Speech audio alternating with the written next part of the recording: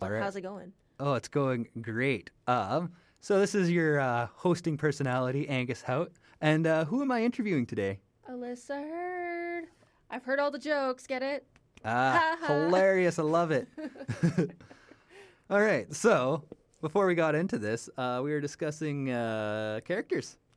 Oh, yes, and how difficult it is to write one. Or at least how I experience it, anyway. Yeah, because like Right? every writer's different. Oh, I know. As I said to you before, I develop characters as if they were going through a novel-length journey, right? So if I were to write a simple character for a short film, like the one that I did myself about just before you guys showed up, right? I was just trying not to delve too much into the details, especially like with my my main lead, right? Because I was trying to come across certain character aspects through just video alone, and I think that's like the most difficult part of it. So small characters are probably harder to write than deeper characters. exactly. Yeah. Just because I'm so used to just fleshing them out and what makes them human and what makes them them, right? Like, I think I was writing a couple of characters where like these two are complete opposites of each other in terms of like how they act in real like how they act with their friends versus how they act with their family, and how well they get along with their coworkers and stuff like that, and how they interact with other people. And I'm just like, I can't believe I've spent this much time on just one character alone. Yeah, It's crazy. exactly. So, like, would we be able to find that on YouTube or something? Unfortunately, no, just because it is just me writing people out, how I Okay. perceive them, right? And using my own experiences within these characters. So, like, if I set up a scenario where a character is like, should I do this or should I do this? I try to reflect that, okay, like, what would I do in that situation? So, do you think every character that you write has a chunk of you within them? A little bit, yeah. Just a tad. Just a little. Yeah, just because I'm a very logical person, so every time I try to make a decision, it's mostly like, what would benefit not only me, but the other person, or at least I try to think that way. Usually it's just, oh, what would benefit me? Yeah. Right? I try to think of both parties in general, just because, we're all human here. We should all care about each other. Yeah, exactly. So, do you think that's hard? It's harder for you to write like a villain per se? Sometimes, yes. It just depends on what their traits are. If they're like just menacing for the sake of being menacing, it's a little bit easier. But if they have like a certain backstory on why they turned out the way they did, right? Like, okay, if they're evil because their dad died and he was like this military war hero or something like that, and he wants to avenge his father. This sounds like very anime, but like I'm getting to a point eventually.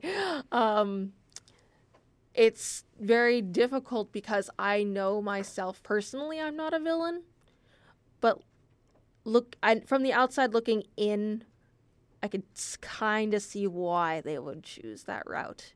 Okay. So, like, if we were to talk, like, do you know much about Game of Thrones? Not much, no. Not much. I've only watched the first episode. Okay, fair enough. So essentially, there's politicalness to it. It's almost like the United States government, where I'm going to do. There's some characters within it that are going to do certain things for their own benefit rather than the benefit of the people. Would you think that's an easier person to write, or is that a very hard person to write? I guess I would have to know more of their what traits that make them who they are, right? Once I start to like slowly understand who they are, then I can kind of plan out what actions they would take and why they would end up the way they are, as I said before. If you just gave me a name and maybe one or two traits, it would be and if you asked me like, okay, would this person go blow up a car, or would this person go help give the clothes off their back to a homeless person, right? Mm-hmm. It would be very difficult for me to actually pinpoint whether they would choose one or the other. Yeah, so you need to create your own characters rather than have someone create something for you. Exactly. Just because I'm like, as long as someone explains their character in depth to me, it kind of makes it easier. So D&D is super easy for you. You got a character, you're nailing it every time. Not all the time. Unfortunately, there has been moments where I'm like, okay, this trait doesn't add up to what their actions are. Where I'm like, okay, if they're super, super kind, then why are they acting like such a bitch in this certain scenario, right? Yeah. Pardon my French. But I do say this is a private broadcast, so I don't think anyone minds. But still, either way, what I was getting to was the fact that I do have moments where I'm writing these people out, and they just don't match, or they just seem very pretentious, or they just seem like something that I wouldn't even want to watch, right? Or someone I wouldn't want to root for, if that makes sense. Yeah. So, bad guys, not easy to write. No, just because I don't think I don't think I'm a terrible person. I'd like to think of myself as a good person. So do you think people that can write really good bad characters are bad people? Well, no. I just think they probably have more of that range than I do. You know what I mean? Yeah. Like they don't have the tunnel vision. They have exactly spectrum vision, I guess. Yes, that's basically what it is. Like, I can get so into like, oh, this side of this one character that I can probably ignore the thousands of other possible or potential traits that can make them whole, right? Yeah. I get so narrow into it. That's just how I am. That's fair. And I mean, like, it's an interesting way to look at it. I've never been a writer, so I can't really say it's like, this is exactly what I would do, and then counter why I think your way is right or wrong. Yeah. Okay, but if you were to put yourself into any fantasy that you know of, where would you put yourself? Any fantasy universe, or world. And or world. So if you want to like plop yourself in Middle Earth or Narnia or something people don't know about, where would you put yourself and why and where? Where within that universe? Have you heard of the anime Death Note? I've heard of it, but I don't know anything about it. Unfortunately, I would probably plot myself in there. Okay, to be honest. Can we get a little rundown on Death Note?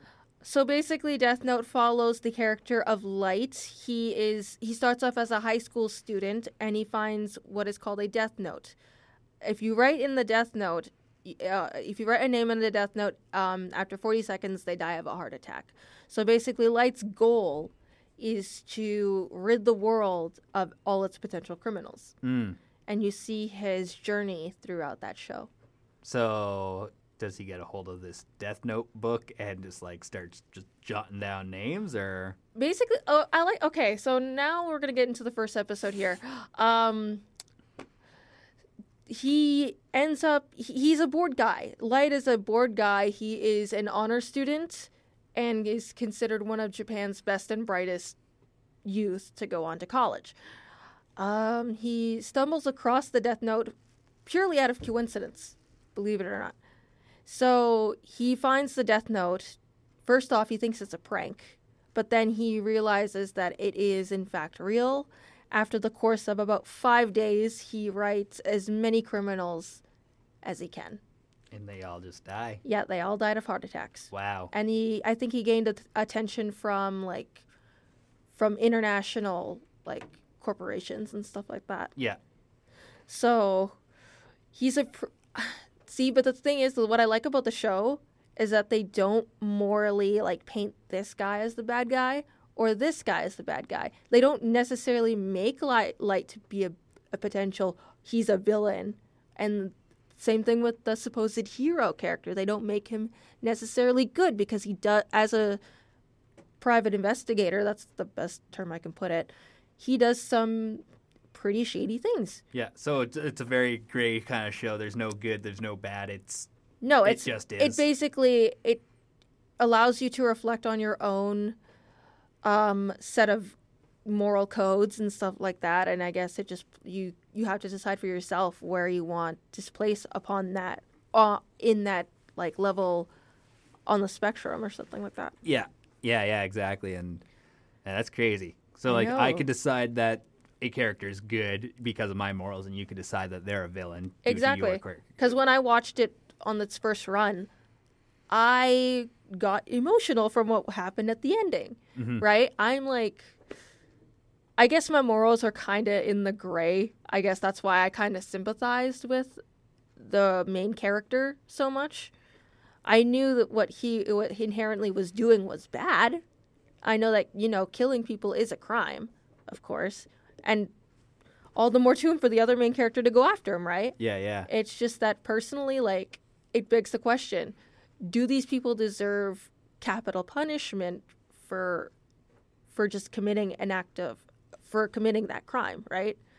It begs the question. Yeah. So, okay, now let's just go on to the whole new topic, capital punishment. Do you think there's a place for that in our world right now, or do we need to go on to rehabilitation? That's a good question, because I lean more towards capital punishment on certain issues. Fair enough. Like murderers, I think that we can all agree that, some of them do deserve capital punishment, unfortunately. So, like, you would say a first-degree murder, something that's premeditated? Yes, like One you and had the intention there from the start. If you would say if I fully intended on killing you, the intention is in my head and I get caught for it. Personally, as an honorable person that I think I am, I would give me capital punishment. I do not. I that's what I see fit. I'm not gonna beg. I knew I killed you, right? Yeah. So what about, down in the States, it costs more money for capital punishment to go through than to have a prisoner sit in jail for the rest of their life.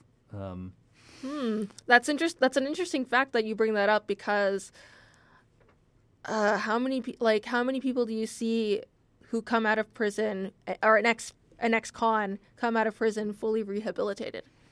I don't see a lot. I mean, I do see some I do see some bright people who come out of prison a better person, per se, and they try to get back into society as best as they can. But sometimes, a good portion of stories that I see, unfortunately, is the same person goes back to jail because they are not they weren't rehabilitated enough. Yeah, exactly. And I'm just trying to look up the stat here. 43% of people return back to jail within the first year of their first sentence. So, and I'm assuming that's for minor, I'm assuming that's not excluding murder, excluding the rape. Rapist is a whole different story. Yeah, it's a different thing. But within 5 years, it's 76%. So it's is the system working? Do we need to go back to the harsh ways that is you work for nothing and that's it? Or see, I don't think we should necessarily work for nothing. I'm a believer of okay, if you work hard, you're able to set your mind to whatever you want. So you with limitations, of course. So I had a point, and now I'm kind of lost it again. But if we were to say prisoners, they just have to work their way out of prison. They don't even get a sentence. It's if you put in, let's just say 4,000 hours worth of community service, you get out of prison. Do you think that would work better, or do you think the fear of death is kind of where we're at right now? That's hard to say, because personally, if I was in that situation where I was okay, would I rather fear death or do 4,000 hours of community service to get out of lifetime prison sentence? I would personally choose the 4,000 hours, to be honest with you. That's fair. I mean, 4,000 hours is just an arbitrary number. Exactly. That's I know. A year. I know. Yeah, but I'm saying if I did that rather than die, I guess it stems from my own fear of what comes on after death or something. Yeah, absolutely. I can't speak on the behalf of other people, but I know that if I was in that life where I was just I'm at that crossroad, then I would personally put in the hours to So to work basically, hard. eye for an eye is kind of where you're at. Is Yeah, that's my mentality. It's an eye for an eye. okay. So let's just say serial killer. He gets 37 folks. Can't kill him 37 times. Obviously, Unfortunately, you can't, but you have. It's very tough to actually like, because that puts in the question. Okay, like how much is a human life worth? Yeah. But then like but that answer is different for every person you ask, right? Mm-hmm. Like, if I asked obviously a serial killer does not have the same respect for human life as, say, like someone like Just a normal person. exactly anyways. like at least a normal person has some respect and decency not to kill somebody. Yeah. At least you'd hope. Of course, yeah. And yeah, there's a whole lot of situations to where it happens. Why did it happen? Did it happen this way? And it is a sticky situation because you don't know how to properly respond to that. I just kind of threw that at you, and that was unfair. I know, but you know what? I roll with the punches. You do, and I can respect you for it. I respect you. Wow, thank you. I feel validated. Is that what people need in this society? I don't know. Ooh, all right. Well, let's just keep rolling here. All right. Participation trophies and ribbons and that whatnot. Oh, don't even get me started. I get so annoyed with that. Like, maybe I'm just at a point in my life where if I get a silly participation trophy, I won't feel anything. But like kids who get participation trophies, it doesn't encourage harder. It doesn't encourage Have you hard ever work. personally received one though? I've received a couple, but the thing is, when I do receive them, like, and I'm talking about like grade school, middle school, maybe in high school to an extent, participation awards for me just says like, okay, I participated. I get an award for participation. What is that? I don't know. Maybe it's just my thinking as a kid was kind of messed up, but I was just like, okay, and then what? Yeah. I participated and I didn't do jack shit. Yeah. I get an award? That makes no sense. Oh yeah, exactly. I never received one. Like I kind of grew up in a rural community where we're about 10 years behind. So the one thing I had heard about out of Toronto was this thing of for children was imaginary soccer. So Imaginary soccer. What the hell is that? So they have a field, Okay. they have an imaginary ball, and they go for it. What the hell? Exactly, right? That makes no sense. Because back when I was growing up, like, we just took the damn soccer ball and we kicked it around. We didn't know the rules to effing soccer, but if we felt like the rules have been breached, I don't know, we'd argue each side. Sometimes it resulted in some fist fights, but you know what? Whatever. Oh no, we're this kids. is like a legitimate league. This isn't just like little kids playing Oh, around. I thought this was like little kid shit. No, it's little kids. Their parents sign them up for imaginary soccer. This is something that has come out of Toronto. Is this a liberal thing? I'm sorry to pin it all on politics, but is this like is this a liberal thing? I don't even think it's a liberal thing or a politics thing. I think it's just parents don't want to have their children's feelings hurt. Okay, but then they're not going to grow if their feelings aren't hurt. I mean, sure, I may have not grown up with the best hand in the world. Okay, like shit happens to everybody. Mm-hmm. But, at least I can safely say at 21 years old, I have grown quite a bit from the last 5 years of my life. Holy crap. Well, I'd hope that you've grown as a person within the last 5 years. Oh, no. And I was completely different. Yeah. When I was like 14, 15, 16, I was a completely different person than what if I looked in the mirror back then, if I looked in the mirror right now, honestly, I feel very proud to where I've come personally. Yeah. So. Well, and I would hope that every person has come through that point and just say, wow, I'm really proud that, even like 14-year-old me would be proud of who I am today. Mm-hmm. Yeah, I wasn't this happy-go-lucky girl that you see today. Unfortunately, I was a very negative kid growing up because of all the amount of events that happened that coincide with my mentality at the time. And I've grown significantly from that. I don't know. I wasn't at like my lowest point in my life just yet, but like I felt like I've come close like quite a bit. Mm-hmm. So you've developed a thick skin because of that. Yeah, you kind of have to, especially with the industry that that I'm planning on going into anyway, right? You have to develop that thick skin because not everyone's going to like you, unfortunately. Yeah, absolutely. So is that one thing that you're kind of scared about going into the radio and TV industry? It is something I am scared of, though. Like, I think it's a rational fear. It's not an irrational fear, nonetheless. Because you can have faceless people start up a Twitter account for 30 minutes, call you some terrible names that you wouldn't even expect someone to say. And I would disappear. I bat an eyelash to that type of stuff. Like, it's fine. But if it's saying, like, if I take that and I put it in real life, I don't know how I would handle it just because as a person, I'm not really good with rejection. Just like today, I just got a rejection letter from Frank Digital. I'm like, well, this sucks. I really wanted to work for a production company. Like, I don't want to have to. I guess it's stemming from the fact that I don't want to be like the stereotypical starving artist, so to speak. Yeah. That's like my one biggest career nightmare. Yeah, absolutely. And I mean, starting in this industry for sure, your first 5 years are going to be the starving artist, essentially. Mm-hmm. And like, obviously that scares you. It should scare just about anyone. But so like the tweet that just came out from Lizzo talking about how she spent 8 years, taking cuts, giving tickets out for free, quitting music even for a short time to finally having this one single that broke out. Do you think you have it in you to handle those 8 years and potentially lose everything, but then to be on the top, even if it's just for 15 minutes? I'd like to hope so, because that's basically what happened to the Jonas Brothers. They basically, that whole family drained their life savings so then the Jonas Brothers could be where they're at today, right? I don't know if I don't expect you to watch their documentary, but it does go into how they were brought up and how much money they spent.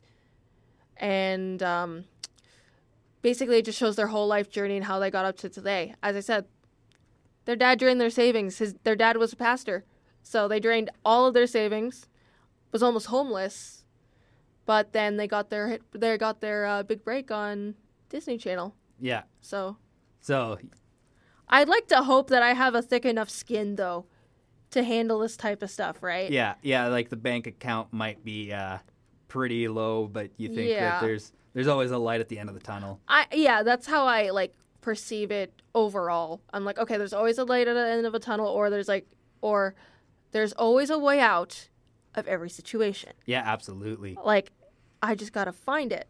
Yeah. Right? And usually, finding if you actively look for that, it usually doesn't come to you, but then when you stop looking, then it comes to you. And then right? it comes and you just start to succeed and you crush it. Exactly. I think that's why I find Lizzo kind of inspiring in that way, because she endured quite a bit just to get to where she's at. And now she can probably say that she's very secure financially and maybe even personally.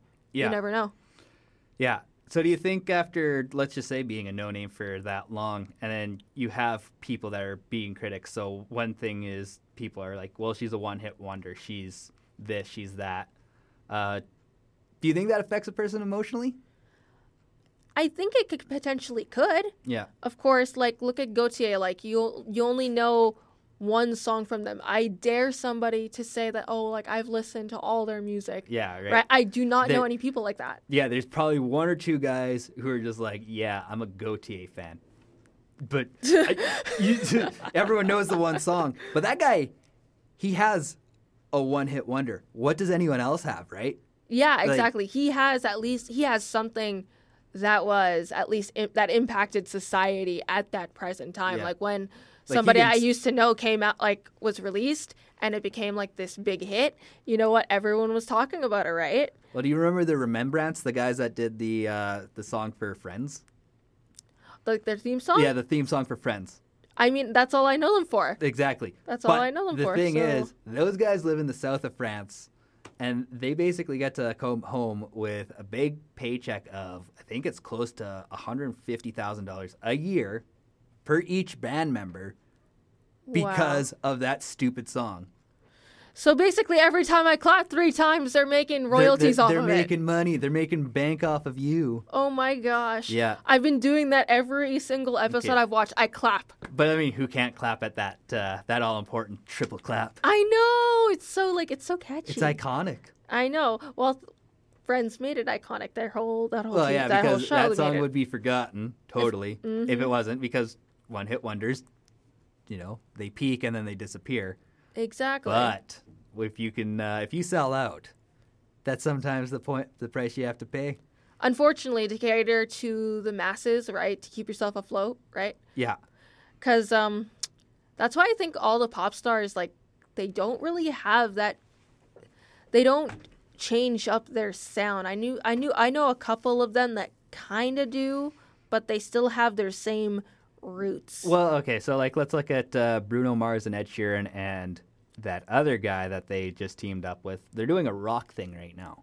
Oh, for real? Yeah. Bruno Mars does not give me the type to go all rock. No. So he's like more of a funk guy. He's more of a funk guy, and it's not necessarily like it. It's rock and roll because it has an electric guitar and it's played very well. Mm-hmm. But it shouldn't work, but it does. But that's because they're willing to change up. But again, they've hit so much success that they're able to do this. Oh yeah. And there's guys who just won't sell out, and I think those guys have a bigger following that has a lifetime that stretches longer than people who do sell out. So this rapper that I listen to, his name is Spose. He had one song. Do you ever watch Mr. D? Mr. D, no. No, okay. So basically, the theme song is this song called "I'm Awesome." Super white guy rap. It's really catchy. Oh wait, is it that motherfucker? I'm awesome. Oh, no, you're that! not, dude. Yes, you are. Don't lie. Yeah, that song. Oh my god, this is that song. So good. Oh my gosh. Okay. That song is so bad it's good. Yeah, right. Okay, but the guy has legitimate talent. But he got shipped off to LA, signed a record deal, and then got cut because he wasn't willing to write the pop song. I found this guy probably 10 years later after I'm Awesome came out, and the guy has such good music, and it's the same, but it also changes a little bit here and there. And I think he's got more longevity than B.O.B. or whoever else was big in 2010. Oh, I know. I can agree with you there. If we were going to switch up the genres, look at Linkin Park, for example, my favorite band. I have listened to every single album, and I can safely assume, besides the first two, because they're kind of genre-wise, they're kind of the same. Yeah. But as they made each album after, I think, Minutes to Midnight, it's completely different. But I mean, so growth is obviously important for longevity of a band, of an individual, an artist, any artist. Yeah. You can't just keep throwing together the same crap and expect it to go. Yeah, yeah, that's true. That is very true. I wish I had enough examples to throw at you. So let's look at Katy Perry. Yeah. So okay. If we were to Katy Perry has 10 songs that we all know and kind of enjoy. Yeah. But we've all kind of forgotten about her because she kept trying to throw the same material at the canvas, and it kind of got annoying. I think after her whole album, her Roar album, just gone. It went, because then when Prism came out right after that, a couple years later, I was just Yeah. I mean, they're good on a production standpoint, but in terms of if I would re-listen to it, it wasn't there. It's something that I would find on the radio. It's there's that generic pop artist number 503. Yeah, exactly. Even Drake. Oh yeah, no. Drake has gone. Has he at his point where he's like Jay-Z at the end of his career, where he's just kind of I've done everything I can do. This is it. Now he has to go find his Beyonce. Kinda. I mean, he has this thing with the Raptors, but yeah, that's different. In terms of his music, though, I think after God's Plan, I feel that was the end. I think that was, unless he creates this single better than it. If that makes any sense, it will probably be hard to do because God's Plan is now one of his, I think, one of his most played songs now. And it got memed, so I think once your song gets memed, you're kind of done. Oh yeah. That's true. That is true. Like, look at Billie Eilish, though. Billie Eilish. Bad Guy is, like, such a meme. It's hilarious. It is. And it works so well as a meme. I think that, she's going to be one of those, she's going to be kind of like Lorde, where she got really big within her first album, and then she's going to try to do something a little bit more creative by herself, and she'll flounder. Still a really good artist, but she won't have the commercial success. Oh, that's true. But then again, Billie Eilish is still... She's growing. She's growing still to this day. But right? I remember her. I got into her when she was more underground. Mm-hmm. You know what I mean? Because I guess my taste in music is much more like I want to find the independent rather than listen to what everyone else is listening to. The actual alternative rather than... Okay, so as an individual, how do you find when your bands go big? How do you feel about that? I don't know. I mean... a prime example for me personally is Imagine Dragons. I loved them right before they blew up. Like, I liked them for at least a year before they blew up with Radioactive. And I thought Radioactive was a really good single on that album specifically. I don't know. I kind of felt like the people who are getting into them just now are just, like, fake. I'm not really, like, trying to call the fans currently that are fake. I'm just saying, like, oh, you just got into them now? Where were you? Like, where were you last year, bro? Like, they just released, like, this is an EP turned into a whole entire album. Like, Radioactive has been out for, like, a while now, so... Yeah, I mean, like, it's been out since I was still in high school, and that was 2012? Exactly. 2011, 2012. I remember I bought the album... Yeah, and I was know, going to like, try to go see them in Edmonton at one of the smaller venues, but it sold out within, like, 35 seconds. I know, because then I'm like, I can name, off their first album, I can name a good couple of, like, songs that weren't singles that people should listen to, and it's really underrated, and I'm like, listen to this song. Like, Hear Me has a really good beat. Oh, it does. It's not... I'm not saying that's like, oh, that's one of their most underrated songs or anything. I'm just saying, like, it's an underrated song for that particular band. Yeah. Yeah, exactly. And I mean, like, I think you have to listen to a full album to truly appreciate a band, where I find, like, actual pop artists don't have that opportunity, where it's just like, you have to create off this beat, where I think Imagine Dragons had a chance to truly create by themselves. Yeah, that's true. And then I think after that album, what era was that? So it was kind of the weird alt pop, I guess I would say. Oh, to be honest, I don't really think that's where their talent shines. Where do you think their talent shines? I think their talent just shines like if they mix it's like more alternative electro with like a little bit of kind of pop. like that dubsteppy. Yeah, to be honest with you, like I think that's what they evolved into now, right? Yeah. Personally, I think they had like this kind of talent there, but I think that's like in the middle after Radioactive and Demons and all that stuff came out, they kind of went into like this more pop than alternative type of thing. But that second album, in my opinion, was way better than that first album. Even like in a like I'd have to listen to it, but just from what I remember, that was a better album. I think it was a more personal album, so I think that kind of... That's true. I did read some stories where, like, the lead singer was more writing on personal experience than anything. Yeah. This could be just me nostalgia barfing right now. Like, I understand that, because I barely listened to the second album, because I'm like, oh, it's not the first one. Oh, yeah, exactly. And it's hard to get past your first album, like, those first albums, because you're like, this is so good, it's not the exact same that I was expecting. I usually find I wait 6 months, and then I'll finally listen to that new album, and it's like... What was I doing not listening to this album? It's way better than the first. That's how I feel about Melanie Martinez. She just came out with another album after a 4-year gap. Yeah. Which is surprising because I don't know any other artist who's able to stay in the mainstream with a gap that period. Like most artists have, like they spend like 1 or 2 years on another album tops. Blink-182. Oh well. I'm talking about like anyone in the pop industry. Yeah, like sorry. they release like a album once every couple of years. Yeah, right. Yeah, you gotta be on to top stay of that. relevant. Yeah, right. I'm just saying like as a pop, and I guess she would be classified as more of an independent pop artist. She's pop music is pop music. Yeah. It doesn't matter if you're independent because independent just means you're solo. You're not. Well, okay, that was the wrong phrasing then.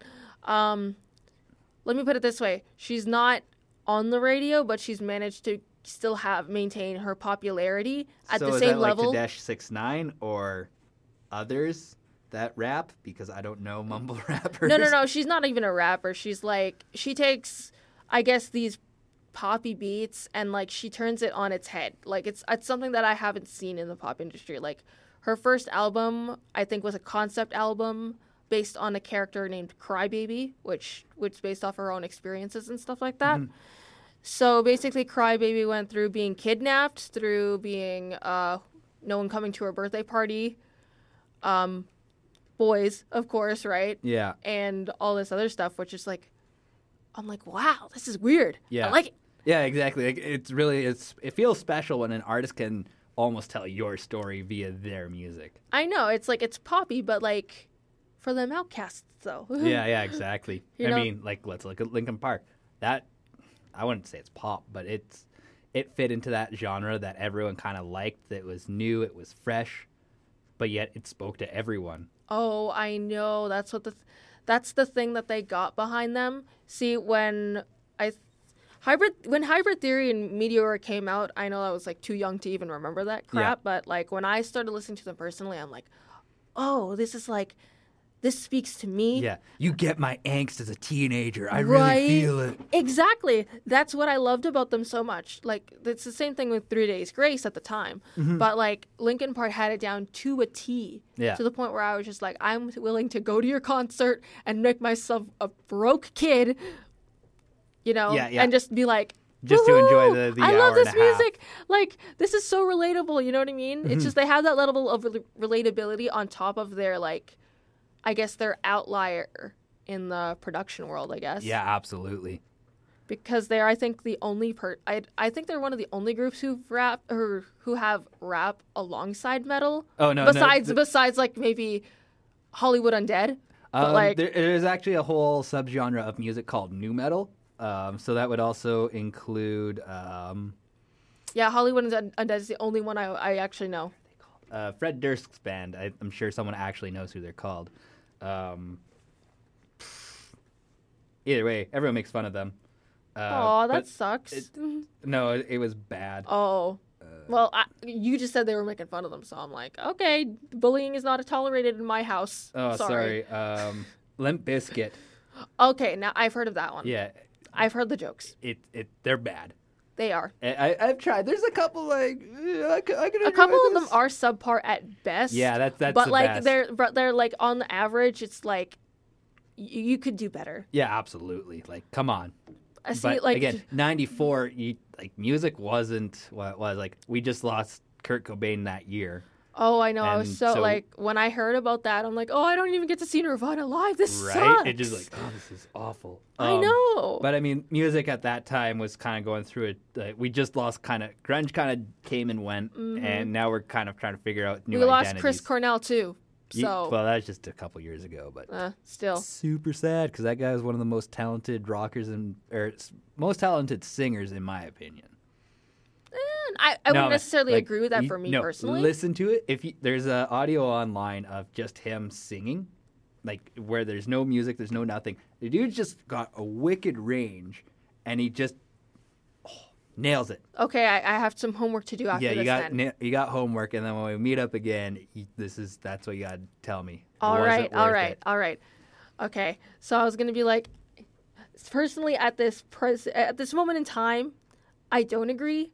I do believe the person who is like the best male singer is, I think, what's his name?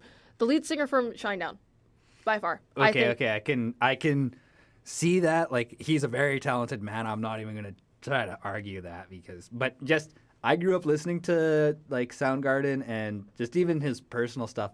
Where again, I wouldn't say it's a different kind of style that works really well. And I think because he has a range, it's even like Freddie Mercury. I don't think that guy was super talented, but he had such a range that it worked.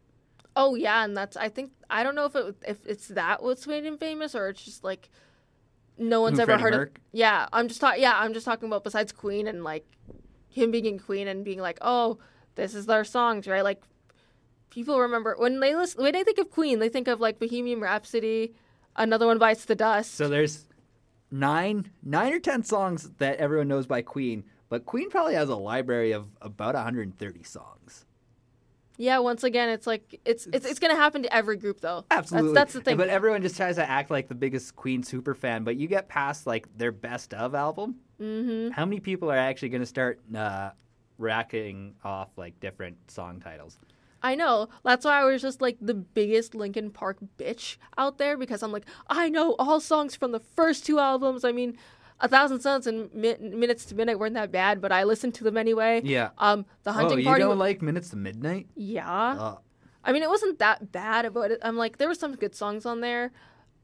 I think once they got to Living Things and The Hunting Party, that's when they started getting up like, oh, I'm getting hyped about them again, right? And then One More Light was just so emotional, and I'm like, oh, this is hurting my heart. Yeah, and unfortunately, I think that's kind of what killed a lot of their fan base, because they were kind of moving into that 21 Pilots-esque... It's the softness of it. It's like emotions aren't just anger and harshness. It's like, oh, hey, I understand my feelings now.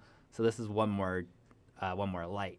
And so it's darkness, but with like a kind of a cheerful undertone. Exactly. That I think fans were distraught about. I think that's what unfortunately got to Chester Bennington, is people were hurting his feelings about music, which again, I know, which is so unfair. It really is, because again, how much of those people can actually create something beautiful, or even just anything that people are willing to listen to? I'm sure there are a few of them, but overall, like, yes, you're allowed to critique music, but overall, I don't think you get to say some very hurtful things and just wreck a guy's life, essentially. I know, and then, like, you think about it, by him committing suicide, he potentially ruined I guess, I'm not going to try and blame his suicide on him, but, like, it created this domino effect. Okay, like, the fans are hurting him. He hurt the fans and his family and more. Mm-hmm. So it created this whole domino effect that I don't even think that needed to be there in the first place. No, and again, I think it comes down to it comes from like a really small group of people, less than 1%, who are just so loud and so angry and just so dickish for no reason. Exactly. And it's also just like, even within society, where it's the 1% who are just screaming about nothing. I know. Like the Santa Claus. Santa Claus doesn't need a gender. Santa Claus needs to be a person of color. Like, St. Nicholas was a real person. That's who we're basing Santa Claus off of. The dude, the man was obviously a man. He's from Germany, so he's probably white. Like, Santa Claus doesn't need to have PC code written all over him. Let Santa Claus be an old man who's just happy to give. Color doesn't matter. I know. It's like taking the same thing. Okay, take the same thing, apply to the Tooth Fairy. Does the Tooth Fairy need to be a fucking man? No. Don't bring the movie into this. No. I wasn't going to, because Dwayne "The Rock" Johnson brings color into the Tooth Fairy, so thus he's PC. But I was going to say, like, the Tooth Fairy to me is just genderless. And I mean, why do we need to give Santa Claus a sex? Like, he's married, cool. But because there's songs about his wife, obviously. Yeah. Right? But again, we don't need to give gender or sexuality to every character that we ever come across. No, like, you don't necessarily need to. I understand, like, it's like being a person of color and being in a minority. Being a minority myself, I'm like, I understand. I get all hyped, and like, oh, woohoo, like, I'm being represented. Yeah. Not accurately, but I'm being represented. You know what I mean? Exactly. And I don't blame you for that. I'm a white straight male, so you can see yourself in a bunch of movies. Yeah, I always see myself like, yeah, that's me again. Funny joke. I wish I could say the same thing. Right? Yeah. How many Filipino movies are there? There's a lot, but the thing is, this is just my take into it. They're really over dramatic for my liking, and that's why I can't watch it, because I'm like, her husband is cheating on her again with her identical twin sister, and her identical twin sister's a ghost. Who would have thunk? Wow, Filipino movies are whack. I'm just talking about like the TV shows and stuff like that. Like, I'm getting into the movies, so that's just a whole different story. But I'm like, but again, white guy who's never come across your culture within cinema, kind of it's exactly. You wonder why, like, I think this is why I watched Pretty Little Liars for the longest time, because one of the actors on that show, or at least the main characters, their real actor was Filipino. Yeah, they were half Filipino. So I'm like, yeah, not only she's good looking, but she's Filipino. So do you think Great. it draws more people in to have a person of color and or, sexuality? I think so. Yeah. Like to certain extents, of course. Like there's gonna be the group like, oh yeah, there's an Indian being played. Like I'm talking about like from India specifically. Yeah. Right. And there's gonna be people who are like, oh, here's someone from Africa playing this person, right? Like there's always gonna be that. Like take it for. I'm gonna just use a really bad example and say like Fantastic Four, and say like, oh, the Flaming Torch is black. Yeah. What? Not against it personally, but people made such a big deal out of it when it doesn't need to be. He's just acting. Yeah. So, I mean, like, black versus white, no big deal. New Spider-Man's Mary Jane is... She's black and, well, she's black and white. Like her actors, she's a light skin. Yeah, Zendaya? Yeah. I'm going to say Zendaya. No, it's the right pronunciation. Yes. You got it. But, yeah, she's mixed. She's milk chocolate. She's mixed. So, like, no, but again, I don't... No harm, no foul. Exactly. And I found within the last Spider-Man, they really did a good representation of different cultures at a school. They weren't like, hey, look at this culture. Look how good we're doing. It's just like... I know. Like, Flash, it looks like he's from, like, Arabia or, like, Egypt or something like or something like that. He's probably, like, Arabic or something or like that, right? Yeah, exactly. Which, in the comics, originally, he's, like, this big dude. Yeah. And then I guess, in the Homecoming movies, he's at like a very short statured guy, fairly large, like somewhat pudgy guy. Yeah. Like wait, who are you talking about? Flash Thompson, the guy who's supposed to be Flash Thompson, right? Yeah. But like, it doesn't. I don't think it matters too much. Like, okay, when I watch shows, I don't particularly look for like, oh, where's the Filipino in this movie? Oh, where's the gays in this movie? Well, actually, that's kind of a lie. Sometimes I do, but it's just a guilty pleasure thing. Yeah. But like, I don't actively make that the be-all and end-all for every movie that I watch. Like, if I watch Frozen, for example, like, I'm talking about the first Frozen. Yeah. So if, like, I watch Frozen and I'm like, oh, okay. Not the best Disney film, but at least... It's a Disney film. Exactly. Yeah. Like, I can argue about which it's the best Disney film, but we're not going to go into that. No, that's for next time. Yes. But still, like... So how does that legitimately make you... Like, are you more drawn to go see Frozen 2 because Elsa is now a lesbian, or are we just going to be like, cool, she's a lesbian? Like, why do we need to have that in a kid's movie is kind of my question. See, I do understand where that's coming from. Yes, I like being represented. I'm like, oh, yeah, a gay person on TV. Not to mention she's the first gay Disney... Well, technically the first gay Disney princess. Yeah. Right? I say technically because she's not in the original lineup. Yeah, but like we'll call her a Disney princess for simplicity. Yeah.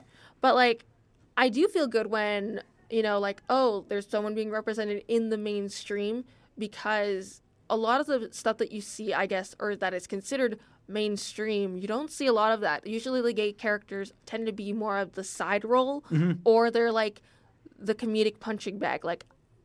You're gay. Like that's the whole. That's the whole punchline. Joke. Or either that, or they're just a naturally dumb person. Yeah, or even it's just their character arc is they are gay, and that's it. Yes, that is what I hate. Remember when I said just a few minutes ago where I'm like, I kinda actively seek out those people, like those shows, but like there's one show that I can think of that it's like, okay, they're gay. But, like, that's not the main focus of the story. Yeah. And that's what I love about it so much, despite it being only just a web series, right? Yeah. Like, now going back to Frozen 2, well, am I more inclined to see it? Yes, because I am in the LGBT community. Yeah. I want to see my community accurately represented. You know what I mean? Yeah. So you don't think it's a kind of a shoehorn in to be like, crap, we need to get butts in the seats, so... Let's make Elsa gay because we can't do it with Anna. See, I understand that point too, because there have been shows where I have watched where they've been like, are they gay? It doesn't look like it, but it seems like it. Yeah. Right? So even like with the new Harry Potter, or like with J.K. Rowling coming out every couple months and being like, Hermione's black and Dumbledore's gay, and just kind of like, throwing whatever she she's can. like she keeps retconning herself to the point where it's just like, okay, then what is canon and what is not canon? Yeah. Right. Now going back to like, I guess, seeing minorities in film, like I understand, like, okay, you don't necessarily need to show a gay person to a potential child watching this video, this film. I get that. Don't want to shove that down their throats. Yeah. However, there are those kids who may also be struggling with their sexuality, because like I know that there could be kids like, say, it's like as young as my sister. My sister's 14. Yeah. Personally, I don't think she should be thinking about her sexuality at this age. You just let her. I mean, I think it comes up. I think going through puberty, you start to kind of ponder all of that stuff. Yeah, that's true. But she was even thinking about. She even told me personally that she's been thinking about it since she was like 11 and 12. Yeah. Like So, unlike and I girl. think that could be a thing where it's starting to get pushed on kids younger and younger. I think that's an issue with the internet, because pornography is an actual like dangerous thing, and if a parent's not watching what their kid's on, yeah, you get I into some understand dark that. tunnels really early on. Exactly, and no fault. I guess it's more fault on the parents than anything. Yeah, but, yeah, absolutely. So I mean, like, I'm not trying to blame your parents for any of this or that. But I think it's the sexuality is coming out earlier and earlier. Like even trans children, that boggles my mind. Yeah, like, that does too. That does too. Like I was we're all little kids. Me and my sister would play Hot Wheels together, and then we'd play with her Barbies and dolls. Yeah. And like, again, I'm a straight male. I don't think I came out of that damaged at all. My dad was like, cool. I know. Playing with a doll. Yeah, me too. And basically how I grew up around all male cousins. Yeah. Like, just, I guess, I don't know if it just comes natural to me to be a little bit more edgy or masculine, because I know that I'm not 100% feminine. I like to portray myself as such. Yeah, but you I come know off with an edge. I do have an edge to myself, unfortunately. Like, thankfully for me, right? Yeah. Like when I can recall, like just us horsing around and wrestling. You know what I mean? Like we'd played like Nintendo DS. We'd watch all the male shows out there. Like say, I'm just giving anime as an example, because we used to watch a lot of anime as kids. Like Pokemon, generally male, right? Yu-Gi-Oh, generally male. I would say like a little bit of like Digimon, but like Digimon's stupid. But. Yeah. So like, I mean, like, so for you, like, you're bi? Yes, I am. Yes, okay. That's what I figured. I just wanted to make sure. Yeah. It was implied there. So whatever. It is what it is. It's 2019. No one really gives a shit anymore. I know. I even say, like, I like who I like, right? Yeah. And when thankfully, people have not been giving me glances every time I mention an ex-girlfriend or boyfriend, right? Like, I mention, I guess, I don't know. I think like my pie chart personally leans more like half and half. Yeah. You're split down the middle. Yeah. Again, like, and then for me, I don't understand. I'm a small town kid, so I'm just like, there's gay, there's straight, there's bisexual, and then you get into like the other ones and like, what in the hell does that mean? So I just kind of like, I just treat it as you like who you like, and you just accept it. Yeah, I understand that. But then there's also that part of like, I guess us in the community where it's like we want ourselves to be ourselves to be represented accurately and not be subdued to all these just nasty stereotypes. Yeah, exactly. And I mean, like even as a white guy, you hate to. I'm a white guy with a goatee. I don't want to be seen as a racist dickhead. Like, well, no, that's not what I come off as, hopefully. I know, like, and I don't want to be portrayed as like, oh, I'm just a little nerd who likes geeky things and blah blah blah blah blah. Blah. Even though that is part of my personality. Yeah, yes, you're more than I am more than just the typical nerdy person. Yeah, I do have some depth in there. Yeah, exactly. I don't know. It's just I like seeing the like minorities getting their light finally, right? Because like you can probably watch a movie like 20 years ago and like everyone would be white. Yeah, right? Exactly. And I mean, like, you had Samuel L. Jackson and Ezekiel Washington? No, that's not Denzel Washington. Denzel Washington. There you go. You had Sam Jackson and Washington there, and that was it. That was your black guys. Ooh, and Will Smith. Oh yeah, that's your token. That's obviously your token black guys. That's your token black. Those are your 3 token black guys. Now every now and then we would get Morgan Freeman, but just in a certain role. He's more the narrating type. Yeah, the narrating type. He's just like, I'm here.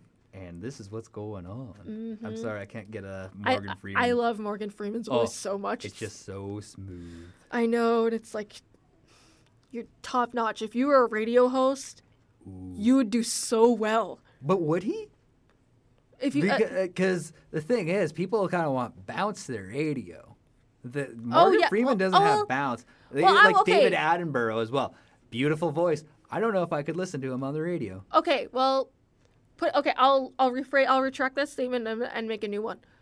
He would be Morgan Freeman will be good on more of like those jazz stations. There you go. Smooth jazz. Exactly. See, that works for him because he has that tone of voice and it's constant, right? Well, like even a CBC he'd do super well in. Mm-hmm. But I don't even know about a jazz station because it's just like, no, you're right. No, I've listened to enough jazz. jazz. It's almost monotone to the point. If you've listened to if you listen to classical music or jazz music at all, then you'd probably know. Yeah, so this was the opera of the 9th Beethoven. I'm really glad. Shut up! Don't mock us, okay? I like classical music, man. Hey man, I love classical music too, but it's just those guys on CBC who are just talking like this right against the mic, and it's kind of quiet, and they're kind of whispery.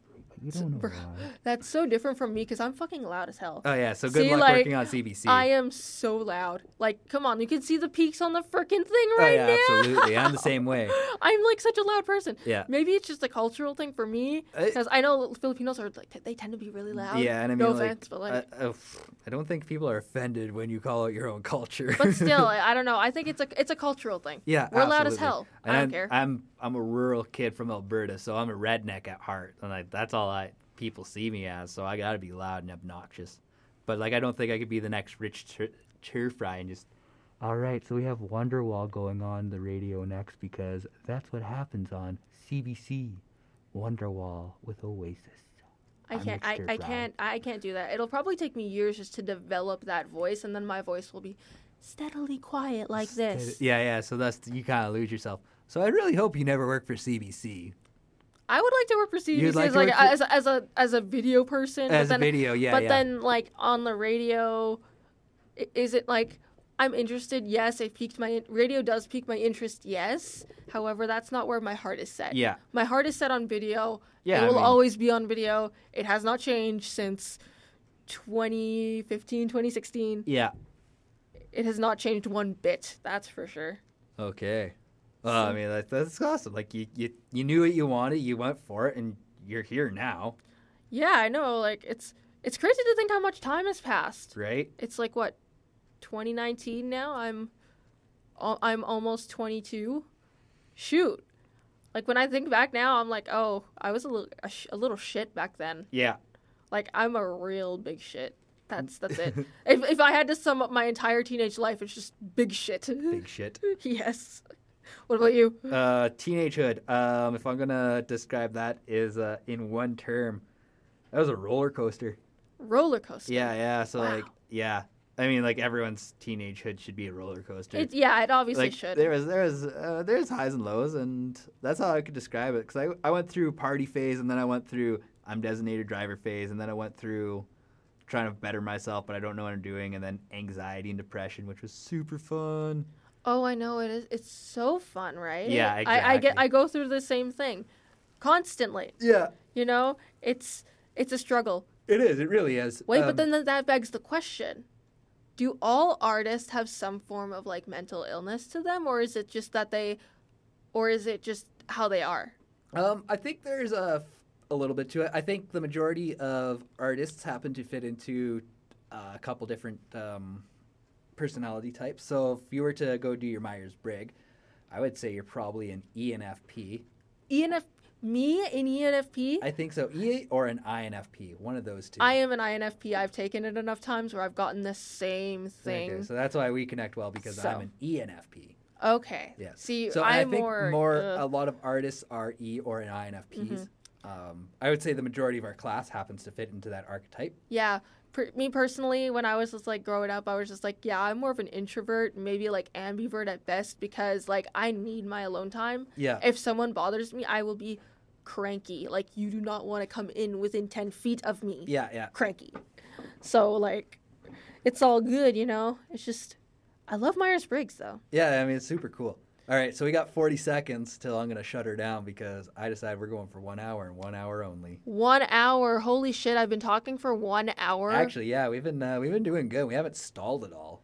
You know what? I'm actually happy about that. That means we got some good chemistry then. Obviously, we Like, see, like, you wonder why I hang out with Murdo and Joey. We all got great creative chemistry. Yeah. We make some good shit, man. do. Oh, man, I'd love to go get those guys in and just get 3 hours worth of podcast. Right? No, like, I want to show you my PSA that I did with Joey and Curtis. Oh, yeah? But, I mean, Curtis, unfortunately, no harm, no foul to that guy. He barely helped. This is more of a me and Joey type of thing. All right, best wishes.